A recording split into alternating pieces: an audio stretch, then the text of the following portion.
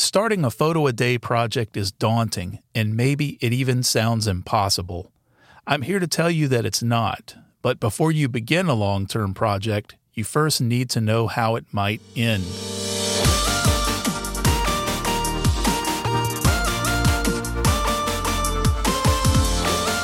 Hello and welcome to Photo 365, a podcast about how to be a photographer every day. My name is Andrew Hayworth. I'm a South Carolina-based media producer and occasional photography educator, and I'm here to offer guidance, inspiration, and maybe some advice, take it with a grain of salt, on how to start and work through your own photo a day or any long-term photo project.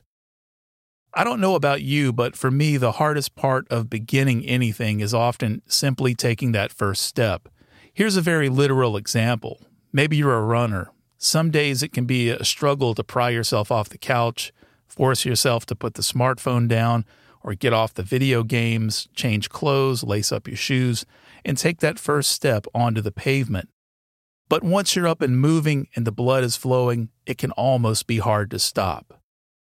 The same thing can happen to us as photographers. I shot quite a few weddings before I realized it wasn't really my niche. And I always recall that feeling of dread on the day of a wedding job. You show up at a location, maybe you've spent a couple hours just traveling there, and as you unpack your gear, you think about the uncertainty of the day ahead of you. 6 or more hours of running around looking for photo ops in a potentially stressful environment. Just thinking about taking that first shot of the day can feel like a struggle, if not almost impossible. For me, getting that first photo out of the way, even if it was just a throwaway shot, always kicked me into gear, and then I was on cruise control for the rest of the day. The same phenomenon happens to us on projects for work and school, and even around the home. It's natural to procrastinate and avoid work that seems difficult. So today we're talking about taking that first step, that first shot, that first day of shooting, on the way to completing a photo a day for a year or any sort of long-term project. But before we even entertain taking the first photo, we need to think about why we're doing it and our ultimate goals. A photo a day is a serious commitment. Maybe it even sounds impossible, but it's not. Challenging? Absolutely. But I'm here to tell you, and I know it sounds like an old cliche, but if I can do it, anyone can. Before I get ahead of myself, let me start at the beginning.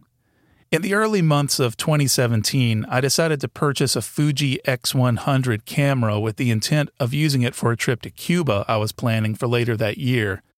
It seemed like the perfect travel and street photography camera. If you're not familiar with it, this is essentially a rangefinder camera with a fixed focal length lens that has a 35mm field of view. When I started learning photography many years ago, the ultimate camera always seemed to be the Leica M rangefinder with a 35mm lens. It was used by the old masters, Henri Cartier-Bresson, Gary Winogrand, Walker Evans, Man Ray Kertész, and countless others. The Fuji X100 seemed to be the modern equivalent of that, small, lightweight, fast, and discreet. Most of all, I found it an inspiring piece of gear to use, and unlike any camera I'd owned before, I just wanted to shoot with it all the time. After a weekend photo walk, I was sharing images with a fellow photographer. Hi, Stuart, if you're out there listening. And he asked me if I'd ever considered doing a photo-a-day project. I admitted I had not. I always found the concept a bit of a gimmick, and who has time to do something every day? I initially dismissed the challenge, but something in the back of my mind kept nagging me. What if I did shoot a photo every day? What would happen, if anything? Would I get better? Would I finally unlock my personal style, which is that constant quest I'd been on for more than 20 years at that point, and which was responsible for maybe all the insecurities I've ever had as a photographer. After all, how could I be a photographer and not understand what my own style is? Maybe this project could help me discover that. What would it feel like at the end to look back and reflect on at least 365 images taken over a course of a year? What body of work would I end up with? But how was I going to physically do it? How was I going to commit to doing this every day? The turning point was simply my realization that there are processes that we carry out on a daily basis. We all eat, we sleep, we have to feed our pets, we get up and we go to work, sometimes with long commutes. So yes, adding one more daily activity shouldn't be a big deal. So I decided to give it a shot, but first I needed to establish some ground rules for myself. 1. I opted to shoot all my images with actual cameras, no smartphones.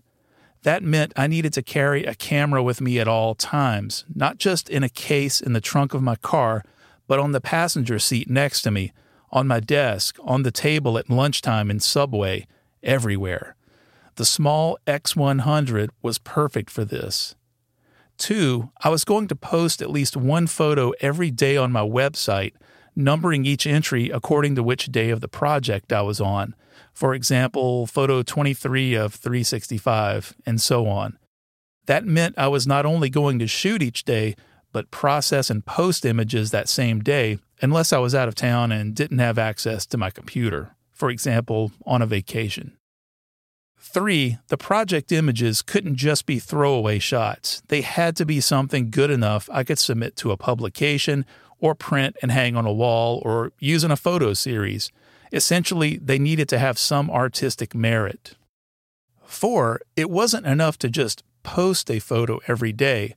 My first day out, I came back with a dozen shots I loved, but they only counted for that first day. I couldn't spread them out, posting one every day for 2 weeks. No, I was going to create original images every day. So there are 2 takeaways I want to highlight in this episode that I believe are key to starting and ultimately ending a long-term project like a photo a day. For starters, you have to visualize the ending before you can begin. Before I'd taken a single shot or laid out the rules for my project, I'd fantasized about how it would all end. In some ways, I deluded myself into thinking I'd achieved some high level of consciousness simply by completing the task. And I know that sounds ridiculous, but that unknown but lofty outcome was like dangling a carrot on a stick. It kept me pushing forward. I recently read an article on Medium that articulated this concept really beautifully, and I quote, "This skill of picturing our future selves is fundamental for discipline, but it's also important for happiness." And the writer goes on to note that we as humans are actually terrible at picturing our future, which is one reason why we're so bad at saving money or planning for retirement. Rather than focus on that treacherous first step that we dread, focus on the outcome you anticipate. Someone recently told me this line of thinking is actually one of the principles in the book The 7 Habits of Highly Effective People by Stephen Covey. Covey says, begin with the end in mind. So going back to my running or walking example, getting off the couch and going for a 4-mile walk may sound dull now, but you know that when you're done, you'll feel refreshed and exhilarated. Thinking of your photography project, what are some of the outcomes you'd like to see? Just the satisfaction of knowing that you stuck with it to the end might be enough. But envision the depth of the body of work you're going to produce. Think about how you'll grow as a creator and artist. Second takeaway, you have to establish rules for yourself. What camera will you use? Maybe you do the whole thing on a smartphone. Maybe you shoot film. What are you going to shoot? Do you have an overarching concept or theme that runs through your work? If not, consider a theme that's broad enough to sustain a year of shooting. Maybe your theme lasts for a week and you move on to another one the next week. We'll talk more about themes in a future episode, but start thinking about it now as it will ultimately define the directions your project takes. Also, how are you going to hold yourself accountable with a website or a blog or maybe a daily Instagram post? If the thought of a photo every day is too intimidating, scale back. Maybe try a photo 52 and focus on getting one great shot each week. Set up rules for yourself and let them guide you, but don't feel like you're so bound to them that you can't veer off from time to time. Remember, this is ultimately supposed to be fun and bring you happiness. Don't forget to set your start date and use the time leading up to your first day of shooting to plan.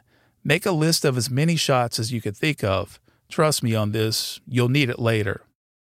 I officially began my photo a day project on the late afternoon of July 1, a sweltering summer day. The shots came easily as I'd selected several locations in advance. I thought, hey, this isn't so bad. This was a great idea. The euphoria lasted about 24 hours.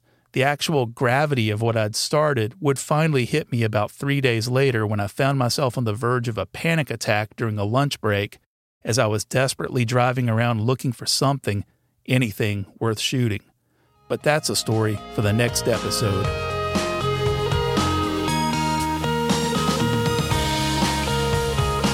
Folks, thanks for listening to this first episode of the Photo 365 podcast. If you'd like to see photos from my Photo a Day project, they're all posted over at my website, ahayworth.com. You can hit the podcast link in the top menu, and you can find show notes and a transcription of the episode as well. If you enjoyed it, please tell your friends, give us a nice rating wherever you listen to podcasts. Feel free to contact me with any questions or just say hello. You can support the show at buymeacoffee.com/photo365. That keeps me caffeinated, and it really helps me out. Keep shooting, and we'll see you next time.